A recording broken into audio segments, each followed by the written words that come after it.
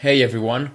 I hope everyone's doing great during this lockdown, during these unprecedented times. I haven't seen anything quite like this during my lifetime, at least. So I'm rooting for everyone to be safe, stay safe, and keep it together as much as possible because we will get out of this. There will be a lot of lessons that we must learn, and there are things that we're gonna change from our life, from our personal routines, and also in a macro scale from our institutions.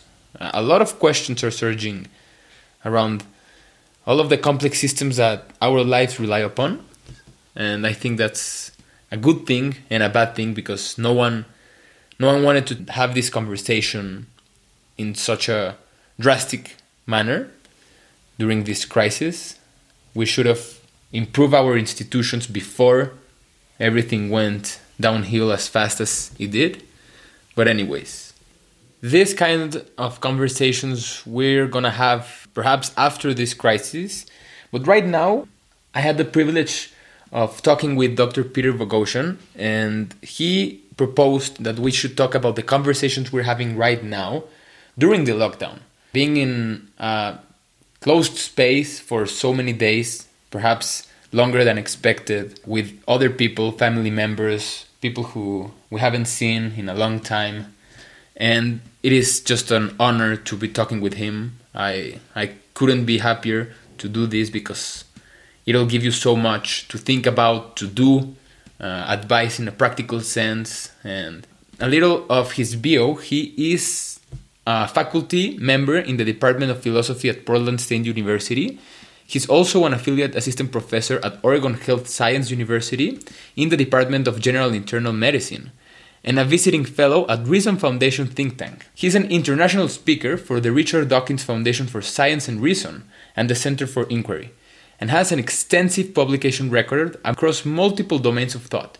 His popular pieces have been featured in the New York Times, Scientific American, the Wall Street Journal, Time Magazine, City Journal, The American Mind, The Philosopher's Magazine, LA Times, National Review, wow, USA Today, New Statesman, etc. He's the creator of Atheos app, and his most recent book with translations in Mandarin, Polish, German, Romanian is How to Have Impossible Conversations. This is a book everyone must read. If we're gonna be talking about difficult topics, and I don't think they'll get easier after this crisis, this is a book we all have to read, and I also recommend it in audiobook. I listened to it myself, and he offers an Easter egg after he finishes the book. One more thing that I just was about to forget. This is part one of a two-part conversations with Dr. Peter Boghossian, and I hope you like this one. And hopefully we can air the other part as early as Monday. Take care, everyone. Okay, so Professor Boghossian, I'm here with you in desperate or weird times, I should say, and we agreed on talking about how can we manage conversations during lockdown, and I think it's just a great idea from you, and thank you for that. So, what happens to conversations when apocalypse scenario hits? What happens to it? Boy, first, thanks for having me on your show. And boy, I would love for someone to have not asked me that question. I wish that I would look at you like you're a lunatic after you asked that question. Yeah. So I'm very sorry that I'm in a situation where I can't look at you like you have some kind of a disorder. So conversations in these situations are very, very, very tricky, obviously. And the key thing is that people get on top of each other and they get on their nerves, and you have to do everything you can to mitigate that. And it requires extraordinary care. So let's narrow the question down a little bit. So I'm in lockdown, more or less. I don't leave the house. Although it's interesting, we have somebody coming over today, a locksmith coming over today, and we're all trying to figure out how to manage that. So how do you have conversations with people you're stuck in the house with, particularly if they're family members or significant others? How's that as a starting point? Yeah. Let's do that. Okay. Well, in addition to very carefully, I think the key is there are a few key principles, and we talk about this in the book, how to have impossible conversations. It's people are very prone. Everybody's frustrated. My daughter is incredibly frustrated. She's 13. People are frustrated. They're getting on each other's nerves. And I think the first thing is to start with an acknowledgement of the fact that it's difficult. The second thing is that when I have kids, in fact, I just had another talk with my son last night, asking him to accept more responsibility. First, so the series of stages. So the first thing is to acknowledge it's very difficult. The second thing is to acknowledge acknowledge what he is competent at. And my son and my daughter have very different skill sets and competences. The third thing is to basically, instead of saying, "Oh, I'm so sorry," is to ask them to take more responsibility. And the commensurate level of responsibility they take is not just for them, it's for the whole family. And it's not busy work or meaningless work, etc.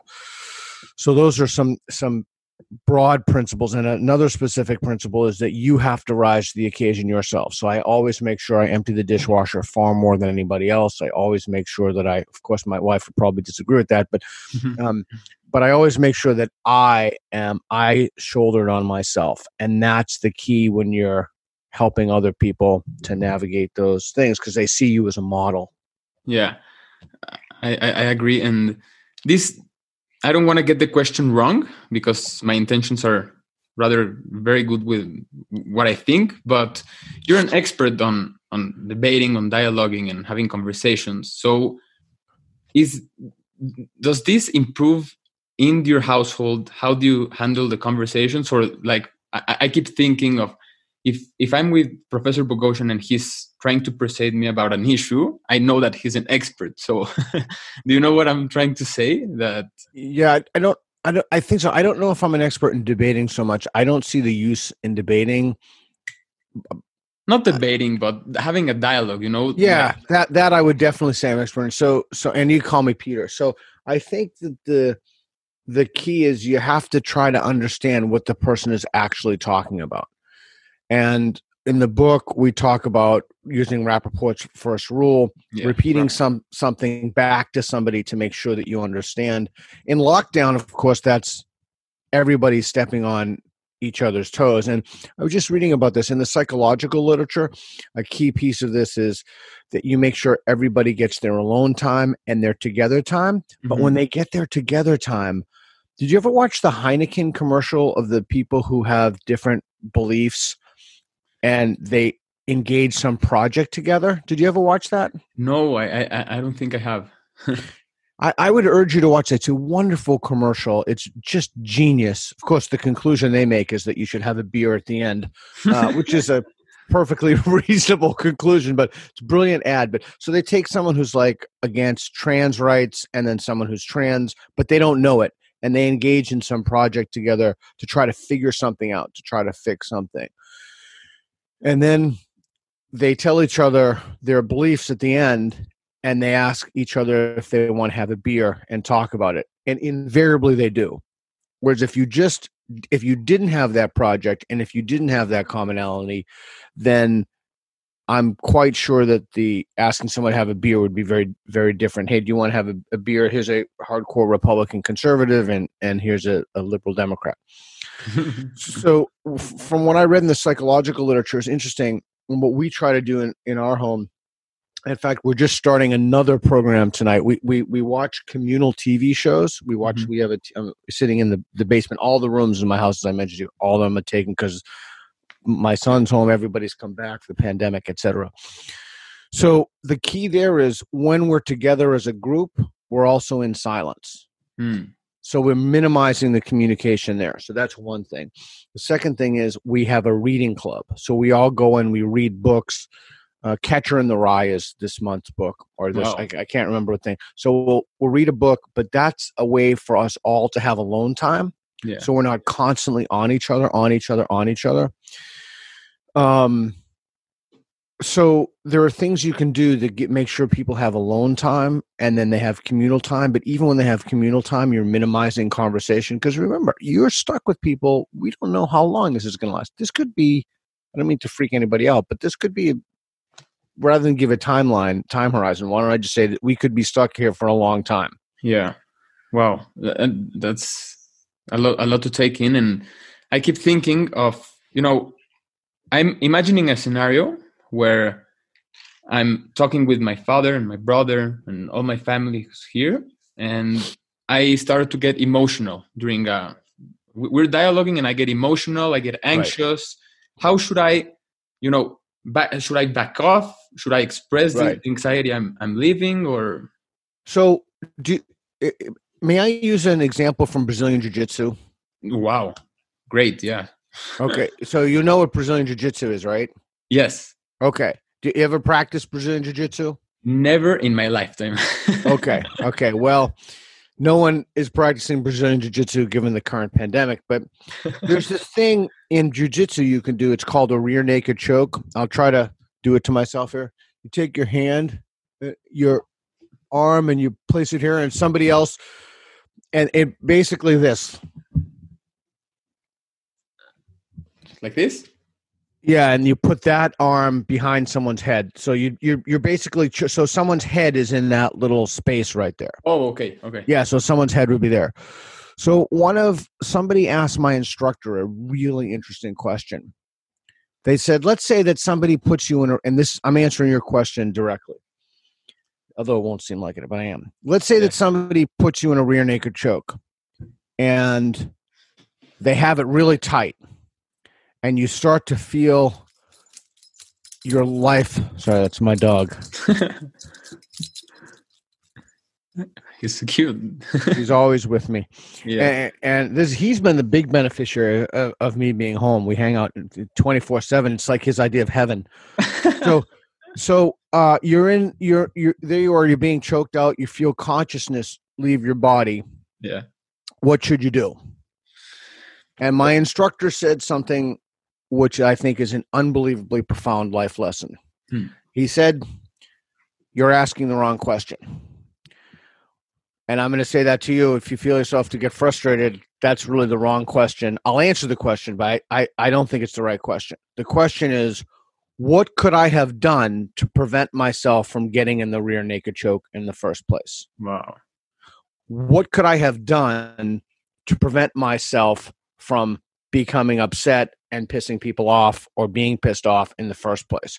So I think you have to look at it not only or primarily in terms of what could you do to not put yourself in that situation. Mm-hmm. And that heuristic, that lens, then you won't have to figure out, well, shit, I'm being choked out. My oxygen is going. What am I supposed to do about it?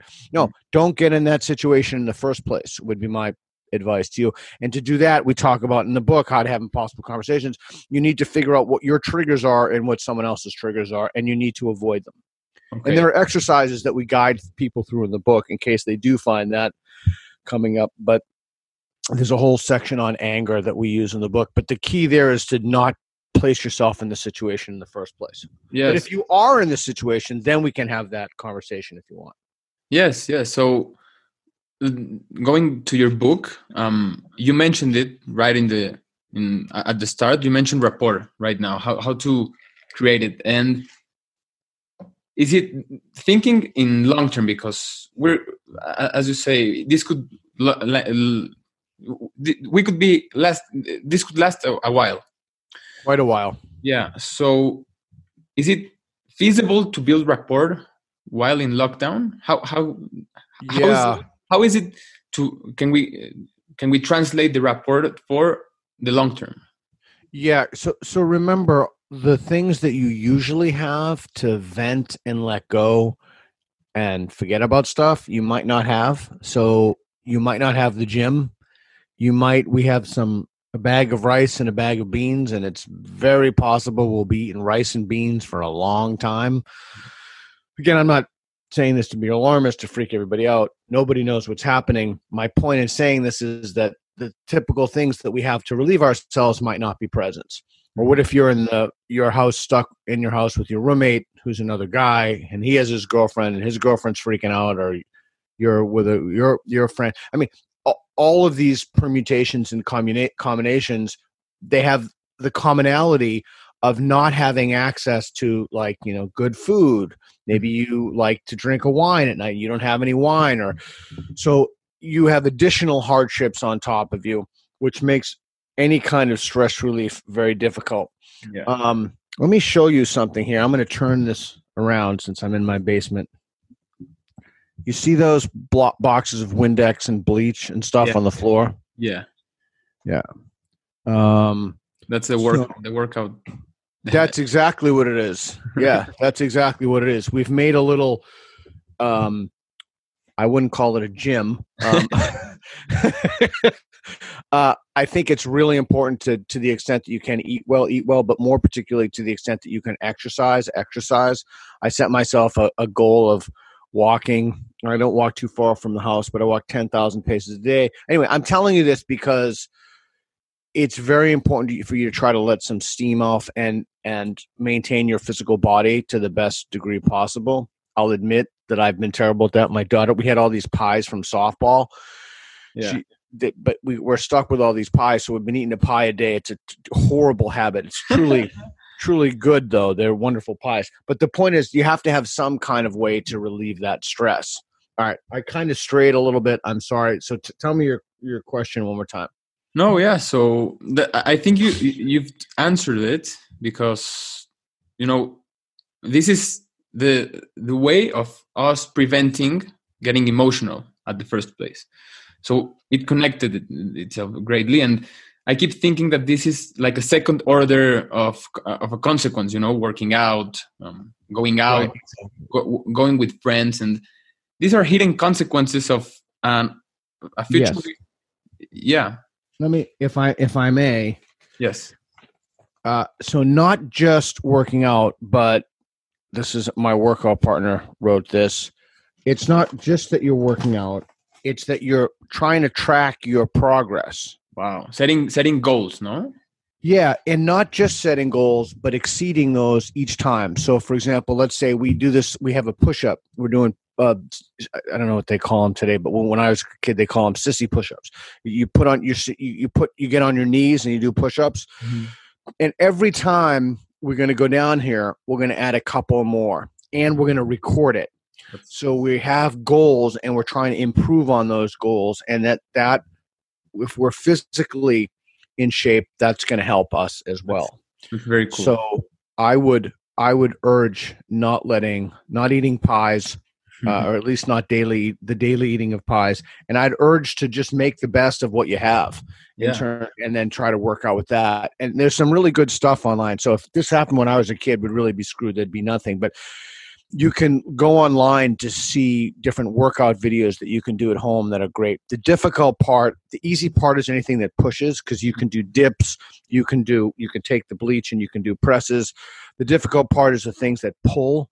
So it's harder to do curls, it's harder to do back, but it can still be done. But the point is that you do that, and that's another activity that you can do in silence with somebody. And the idea that it's something you're doing together in silence is excellent, as opposed to being in a communication space and talking constantly. Yeah, great. Thank you. And as you mentioned softball, I play softball here in Mexico. I miss my team. Great, cool. I miss the field. Yeah. I didn't foresee this ever. And you keep mentioning silence, and it is rather paradoxical, but I think perhaps it is a gem to ask you this. But what do you think is the importance of silence during a conversation? That's a great question. Two things. Let me take a step back. So even though there's a lot of a part-time, or you're doing something, or someone's working on a project, and there's together time in silence, working out, watching TV, book clubs, or reading together, etc. There's also has to be a communication time. So and I'm not just pulling this out of the air. I've read this is.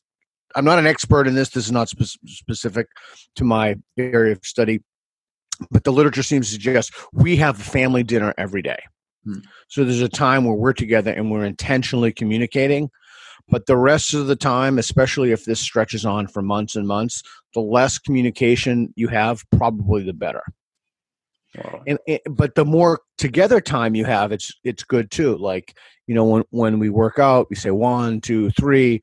When we're together, we're reading the book, etc. So I just wanted to clarify that. Okay, so now back to your question. Repeat your question one more time. What's the power of silence during a conversation? So if it's not in a lockdown, one of the things that silence does is fantastic, is that think about it this way. Here's what rushing to fill the pause is it doesn't give anybody time to think and reflect. Mm-hmm. And the Greeks call that moment of wonder, they call it aporia, like, wow, like you're wondering. And when you step on that silence, you don't have an opportunity. You're robbing someone of their opportunity to wonder about something. And often in that moment, in those liminal spaces, that's when people will revise their confidence and adjust their confidence down in terms of the strength of their convictions. Wow. Yeah.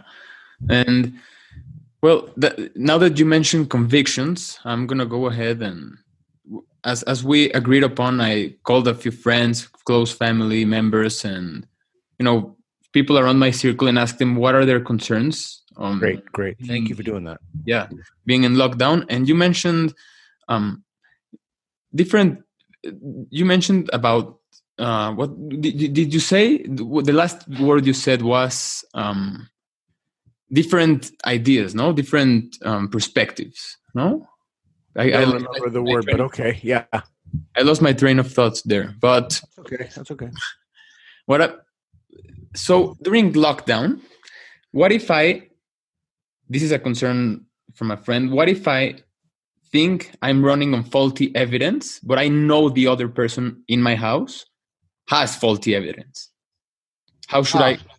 Okay, great question. Yeah, so often in these questions, let's talk about what you shouldn't do. We talk about this in the book, How to Have Impossible Conversations. What you shouldn't do is deliver a message.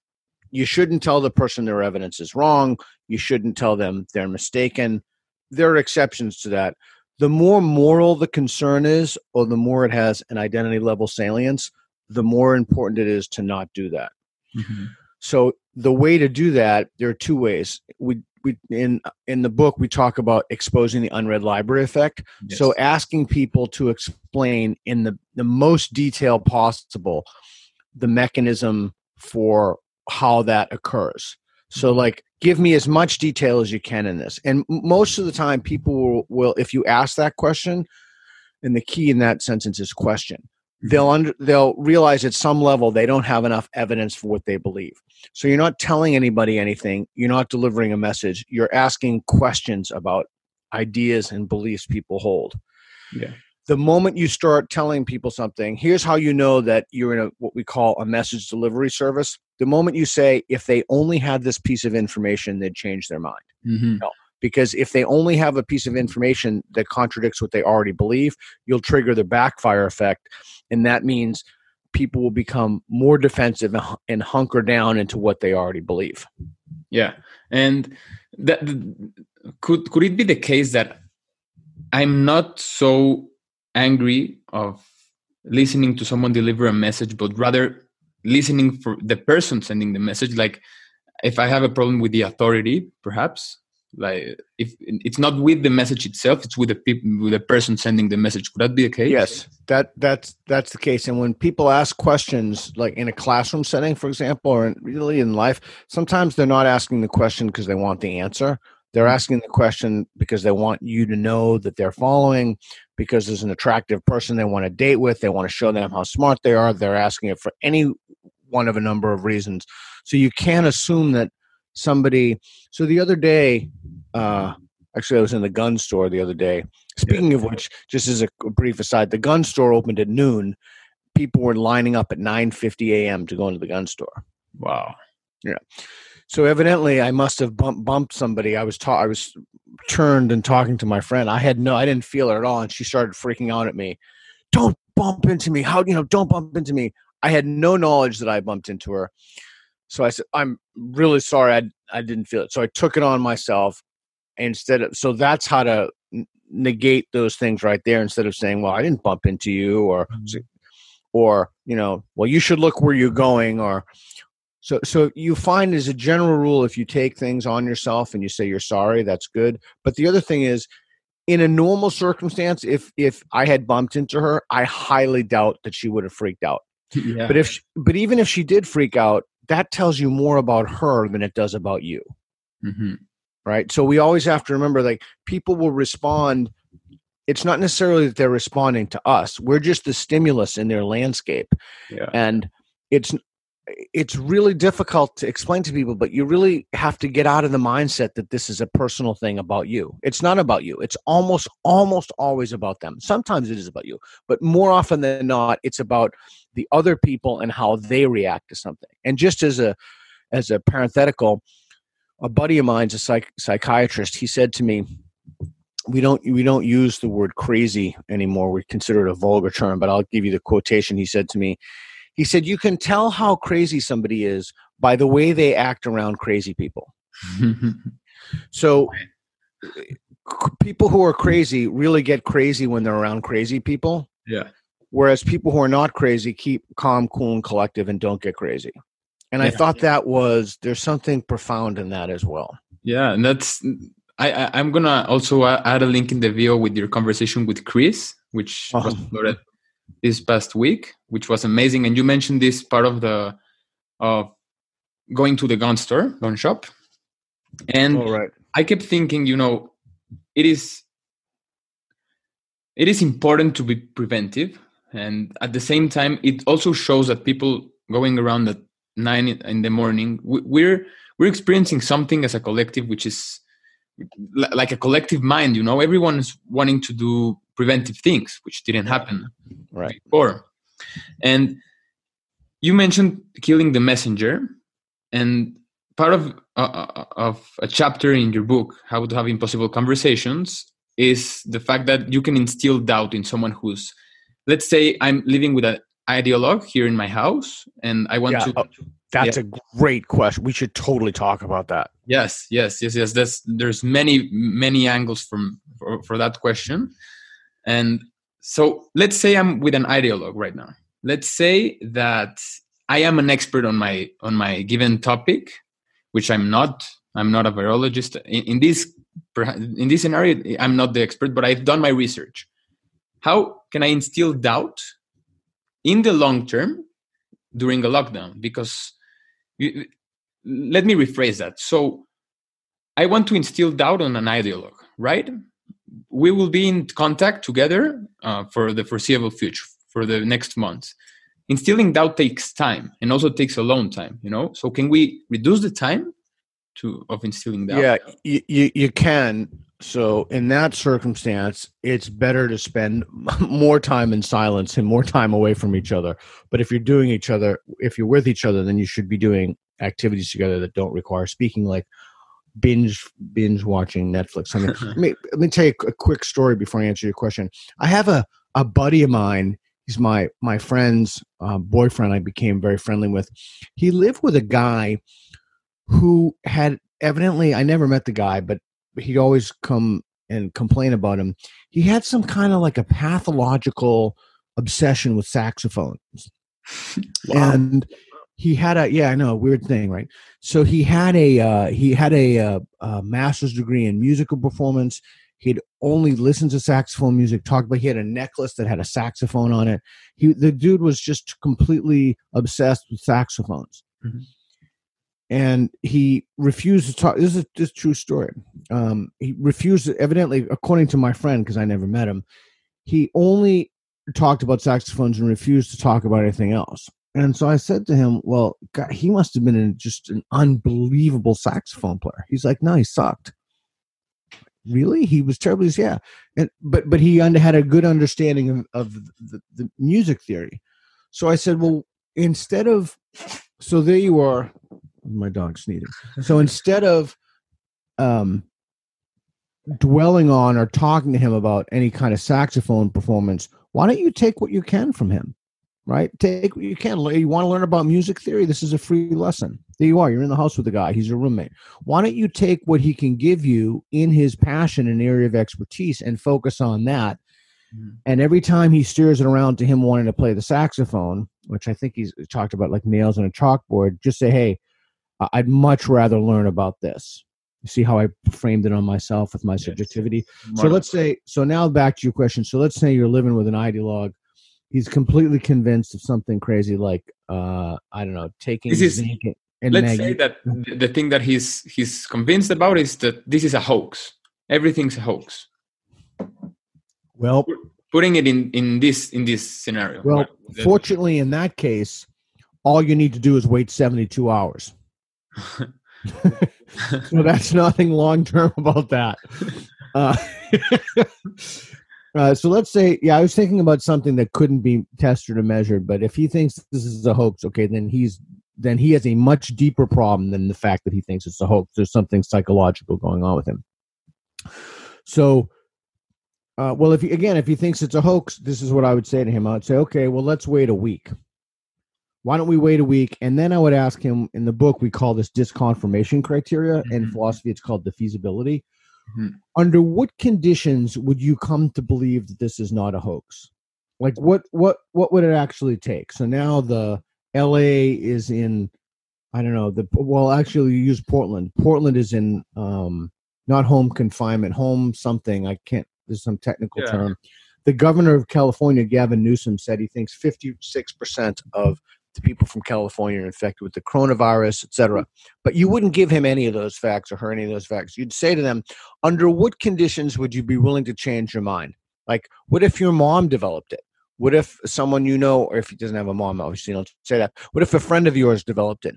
What if you had to go to the hospital and you saw firsthand all of the beds taken? Would you believe it's a hoax? Like, what would it take for you to change your mind? And then you talked about pausing. You just sit back and listen. Yeah, and I interrupted a bit. Sorry about that. You were thinking about another scenario. Would you care on talking about it? I was thinking about. I was thinking about, instead of saying like this is a hoax, because that's just the most easy thing to prove imaginable. You just wait, and in that waiting space, you say, okay, well, let's not. I don't really want to talk about it because this is an empirical question. It's a matter of fact. We'll just wait a week and we'll see. We'll revisit the question. There's nothing to debate. There's nothing to talk about. We just wait, and then you put it on yourself.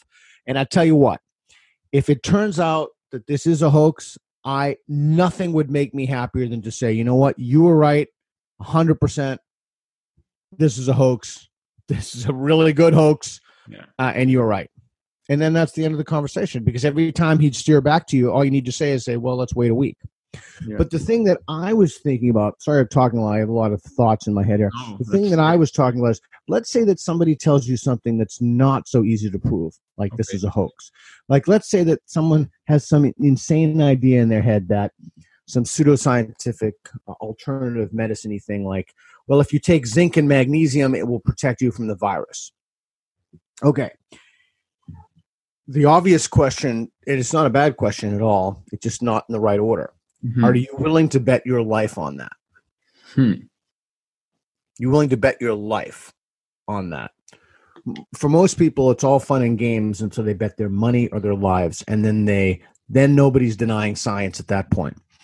So if typical question could be, well, how do you know that? And they'll say, well, I read it on a website with a doctor who has done clinical trials, and he showed that if you take a lot of zinc and magnesium, you're protected against the virus. Now, if this person were living in a room alone or on an island, that wouldn't really be a problematic belief. But the problem is, if that person is your roommate, that creates a lot of difficulties. They go to Amazon Prime. You have Amazon Prime in Mexico? Yes. Okay. Well, I have an account, but I don't know if it's from Mexico. Okay, I don't know either. So they get a bunch of zinc tablets and they get a bunch of magnesium tablets, and then they want to go to a party with all their friends. So now you have a problem because it operates as an immediate threat to you. And then you have to see, then we have a lot of variables like what's the pre-existing relationship, et cetera, et cetera. In that kind of a situation, that's not a fun and games. This is a hoax. That's not a crazy belief that doesn't really pan out, that's something that could literally kill you within a day, or you could catch it. And then, so in that situation, you just have to lay down the law. Nobody likes it when you lay down the law, especially if you don't have any authority. My children, and I'm not good at this, I've had to be very careful, and my wife has been excellent. She's reined me in on this. I wanted to lay down the law weeks ago about no going out. They would have none of it. And so I tend to be, in global pandemics, I tend to be an authoritarian in my house. But I know that if I do that, the consequence is that they'll end up thinking I'm an asshole. Yeah. And so that will damage my relationship, and it might encourage them to do things behind my back because they wouldn't want to tell me about it. So that approach, while if everybody listened to you, it would work really well, that is absolutely not the best approach to take in the circumstance. Yeah. So if your roommate believes this, I would have an honest conversation and say, I'm 100% fine if you want to bet your life, but I'm asking you not to bet mine. Yeah. You mentioned that even during these times, you kind of go into the right side of the things, being authoritarian, as you say. That happens with me a lot. And I asked my father yesterday, actually, I asked him, hey, what's your main concern by being with me in the house? What's your main concern? And he said that you will drive me nuts. Because that's good. Let's linger on this. So who's in your house, if you don't mind me asking? Yeah, right now it's my brother and my father right now.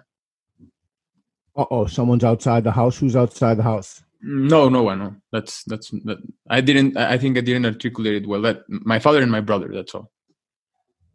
Okay, so it's your father and your brother in the house, and who else is coming in the house? No one. Oh, well, that's really good. Now, do you have to leave the house? My father, as I mentioned, here in Mexico, the quarantine is there's not a lockdown, so he's going out and in of the house. He's going out of the house. How old is? May I ask his age? Yes, he's 60. No, okay, he's 55. I don't know. He's gonna get mad with me, not knowing his age. Okay, well, if he's in his 60s, that's 50s. Why is he going outside? And I don't want to pry into your personal life, but why is he going outside the house? Work. Okay. Yeah. So again, I feel a little bad about asking you personal questions. I'm not trying to pry into your personal life. I'm trying to figure, does he have to leave the house? What does he do for work? If you ask me, I don't think he has to, because as you say, you tend to go on an authoritarian side of the things, and I do as well sometimes. My friends will tell you that. I try to do that, but he goes out. I don't know, but I try to tell him, but I think he's waiting for an official decree. I'm not sure. Do you? I'm only asking these questions. I feel very self-conscious about asking these questions because it's better to be poor and alive. No, I only ask because he should only be going out if he absolutely has to. But that's the thing, Peter. So that goes back to sharing. I'm not an expert, but I've read a lot of things, and knowing that I don't know puts me in a position where I have to think about, okay, is it best for me that I sacrifice this week in order to get the best out of the 5 years? In my mindset of, the government seems to change the perspective as the day passes. And I think that's happening as well in the United States. Right. And just on that, and I think both your president who told people to hug other people and our president who's a nincompoop and a lunatic, I think the combination, I think that nothing that comes, you just can't try. Anybody who would tell you to hug somebody else in a pandemic instantly disqualifies themselves from any kind of authoritative. I couldn't agree more. Can't listen. I couldn't agree more. So their voices, they're now relegated to the children's table, and we don't listen to them anymore. So back to your situation, your dad, I think you need to take very seriously when he tells you, you need to really listen to him. So when he tells you, my biggest fear here is not the coronavirus, but it's what does he say? Driving each other nuts. Yes, he said it like in a laughing manner. Like, Alex, I know that you're sometimes you tend to sound like, I'm gonna put that word in his mouth. You tend to sound like Chicken Little in these kinds of scenarios, you know. So I constantly insist on things like, hey, you know, we should do this instead of that. We shouldn't go out. We should go to the supermarket only once every 15 days. Yeah, he shouldn't be going to the supermarket at all. Zero. No, I'm doing it. I'm doing it. Good. And you're how old? If you don't mind me asking? I'm 21. Okay, you're going to be fine. This is not a problem for you. You're going to be fine. So in that case, I think it's even more important. I'm going to double down on what I said before and repeat it, that you spend a lot of time in your room, but doing social media, talking to people like me, talking to people. It's a great opportunity because I'm usually so busy I don't have time to think. But here I am in my basement. At what time is it? 2:37. I got basically nothing to do at any point for the next year. So, you know, you can reach out to people. The point of that is that there's an opportunity for you to keep your social, you know, build something and your brand and your website and help your dad do the same thing. But you can do a lot of that so that you're not running into your dad angry, fighting, issues aren't coming up. You're spending a lot of time. And then you're intentionally getting together with him, for example, over dinner, and you're having conversations then, and then you're each going your own way. You know, then you're working out, and then you're talking to your girlfriend or boyfriend. You're doing whatever you're doing. So I think that the key in that space, and that even if he said it jokingly, he probably really means it. Yeah, I agree. That's one of the things you mentioned in your book, that sometimes people say things in a way, you know, just to put things in the air, but not harm someone. Right. And yeah, so thank you for this, meaning that it intertwined with, you know, putting into practice in my personal case what we were talking about along the conversation. So thank you. And what you mentioned, that talking with people, this to me, talking with you, one of my role models is.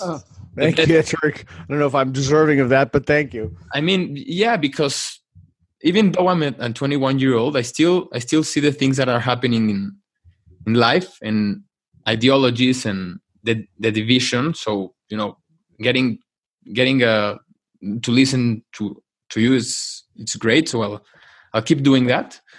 And you mentioned social media, so that's, for me, one of the biggest things, of the biggest concerns during this lockdown, because I don't know if this is, you know, a huge prediction, or perhaps you will be thinking the same, but more people are going to be spending more time in Instagram and Twitter and Facebook and everything, and in YouTube. So, you know, how can this affect us when we're reading in 140 characters evidence? For example, if I'm scrolling down on Twitter and I see a paper, should I lead on that paper? Should I, you know? Yeah, I think social media, my James Lindsay, the co-author of How to Have Impossible Conversation, calls Twitter a cesspool that follows you. And I think that's pretty accurate.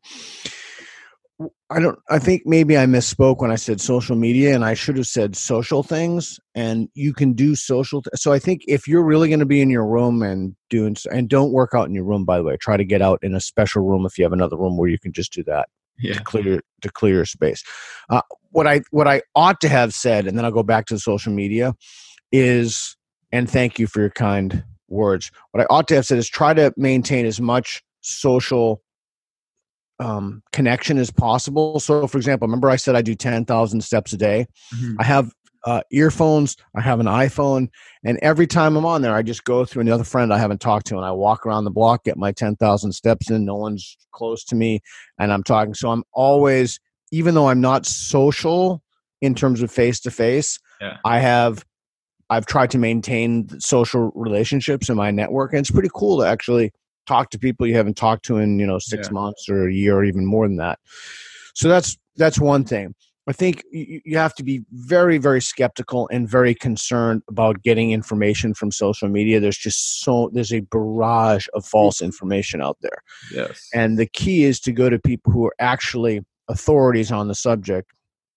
That itself is another podcast, but the key there is people, we write about this in the book, people don't post on social media because they want their beliefs challenged as a general rule. They post because they want their beliefs confirmed. Yeah, definitely. And especially now you have so much disinformation. You just have to be really careful. But the key to this is, I think do you live in a crowded neighborhood? Yeah, kind of. I could say that. Yeah. Okay. So can you walk around a block or something without seeing people? Yeah. There's Okay. a park here. So you could probably do that and maintain social interaction, and if social meaning digital interaction, and if your dad is there, you can say, hey, why don't we each schedule an exercise time, so that gets you out of the house, that gets him out of the house, and then he's going around, and say to him, like, hey, you can talk to Uncle Fred, or you can talk to people you haven't spoken to in a long time, and it's the whole idea of, let's see if we can make the best out of the situation. And again, that's when you're not in each other's hair too. So I think that maintaining digital social connection is imperative. Yes. How old is your brother? Is he older or younger? He's older than me. Oh, okay, so that's not a concern. I was wondering if he was younger, you'd need a different set of parameters. Yeah. So you mentioned neighbors right now, and I think one of the main things and main aspects of your book, How to Have Impossible Conversations, is the fact that you argue that we're evolutionary embedded. We have an evolutionary embedded code that makes us want to be social and talk to each other face to face. Right. And that's a huge lesson for me. And how can one? I don't know. So let's say that I see my neighbor right now, and we just do the small talk. But how can we strengthen that, like you say in your book, the golden bridges for the long term when this right? So I'll tell you what my son did. I wish I could claim this idea. It's a great idea. We were very good friends with our neighbors on one side of our home. Mm-hmm. So he takes the lawn chair out every night, and he spaces the lawn chair 10 feet apart from her, and but never her wife, just her. And the two of them have conversations in the lawn chair 10 feet apart. And it's fun, and there's something about that kind of makes the conversation extra fun that you wouldn't ordinarily have. So I think that the key to that is so you can still have a face-to-face conversation and maintain a healthy distance from someone. It's not ideal, but you can make it fun, like the whole lawn chair thing and the cocktail. Yeah, I'll have that in mind next time.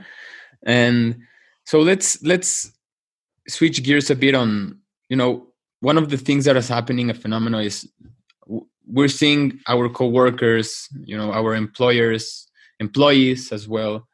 We're seeing them virtually, and we're having meetings together via Zoom, via Skype, digitally. So how can one manage a conversation with his employer regarding wage, the future of the company, which is, I think, an impossible conversation given the circumstances? Yeah, it is. So I don't know the answer to that question because there's too many variables and things are in too much social upheaval. I don't know what. I mean, I can speculate, but I have no expertise, and I wouldn't listen to my own speculation. I wouldn't trust my own speculation. Let me rephrase it then. So the skill sets one should have in mind when approaching to his employer, asking about the future of the company, or here's one thing you can say is, I know this is an incredibly difficult time. It's a type of golden bridge. It's also, we talked about altercasting. You can altercast, but you've always been fair to me, right? So that's altercasting. Or you've always been X to me, honest with me, etc. Excuse me. And so then what can you say with a very high degree of confidence excuse me, what can you say that we know about the next week, about the next 3 days, about what can I quote unquote take to the bank? And then even then the response they give, I'm not sure that you can trust that because there are just too many variables, too many things to know about. Yes. So here's what I would not do. I would not push it. I would not cajole. I would realize that they're also probably wondering about their job. And if they're a small business owner, they're probably worrying about their business. Everybody's petrified right now. Yes. The hotel industry is down. The restaurant industry is down. I have a friend of mine who's a therapist. All of her clients are from the hospitality industry, specifically restaurants, pubs, clubs. All of her clients canceled. 100% of her clients canceled because their industries are now down. So this is a very frightening time for everyone. People are worrying about how they can pay their rent. Like us, we have a dog in the ICU. It costs us over $1,000 a day. I'm not working now. So it's a very, very scary time. So I would try to avoid asking people to speculate. Okay. What can you tell us for sure? What do you know? What's the current state? What are you going to know about by tomorrow? What will we know? And I think as long as you keep those parameters manageable, I think the conversation would be, and then just realize that you're in a tough situation, but they're in a tough situation too. Yeah. Let's extrapolate this for a president. Let's say that Trump gets asked this question. What can you tell us about the future? He obviously will go into his presidential and PR type of answer, everything's handled, quote unquote. But how would we, the public, manage a more honest answer like, I don't know? I don't think you can trust anything that Trump tells you. Literally nothing. Wow. So I shouldn't watch the briefings then. I don't know what the point of it would be. I mean, I don't think that I don't want to make this an anti-Trump rant. No, but I think I have overwhelming evidence to convince every rational person at this point that he is not suited for the position and that he has bungled this from day one. And we can go into statistics, et cetera, but I think to answer your question directly, I'm not sure why you would believe anything he has to say. I mean, I'm trying not to go into statistics about why isn't there someone from the CDC there and slashing the emergency response budget. There's no point to that. I just don't think that your own president, as we said, told people to hug each other. So that instantly invalidates anything he has to say. Now, he can say things like, okay, I'm imposing martial law. Okay, then you can listen to it. But in terms of what he has to say, I mean, Trump, he was saying like that whole clip of him with the people from the CDC saying, oh, I'm so intelligent. They're wondering how I know this so well. I have a good knack for. He's a lunatic. I mean, I don't even know. I just can't stand him to such a profound degree. So I wouldn't listen to anything that he says. I have no. And then, there are I'm trying not to talk about it. I really am. All those clips of him and everybody touching the microphone and everybody saying, when no more than 50 people in the room or 25, and everybody's in the room and there's no space between chairs. I mean, the whole thing is just I would love to laugh about it if the consequences weren't so high. You literally put it perfectly. That's, if I'm being very honest and personal, that's what it's breaking my heart the most, because how can I, as literally going back to the first question and your answer, like, I hope this is I hope this is a simulation in terms that you're saying that we shouldn't listen to our president. That's what breaks my heart, that our institutions are failing us in such a way, and perhaps not the institutions themselves, the ones that represent them, Yeah, and not only that, it just came out in this country, and it hasn't been absolutely confirmed yet, but a lot of people on the Senate Intelligence Committee, et cetera, I'm not going to name names, but in this country, when they found out about the coronavirus, the first thing they did was sell their stocks. I saw that note, and I saw it. It was right. So the key there is to remember, in this country, you're innocent until proven guilty. Yeah. So when they have a law trial, when they go through court, et cetera, and they go through due process and the whole deal, then we can talk about imposing the maximum punishment on them. But for now, they're innocent. So not only do we not trust the president, specific figures. I wouldn't say treason or treasonous because that's probably a little too strong, but it's certainly somewhere in that category of ultra bad.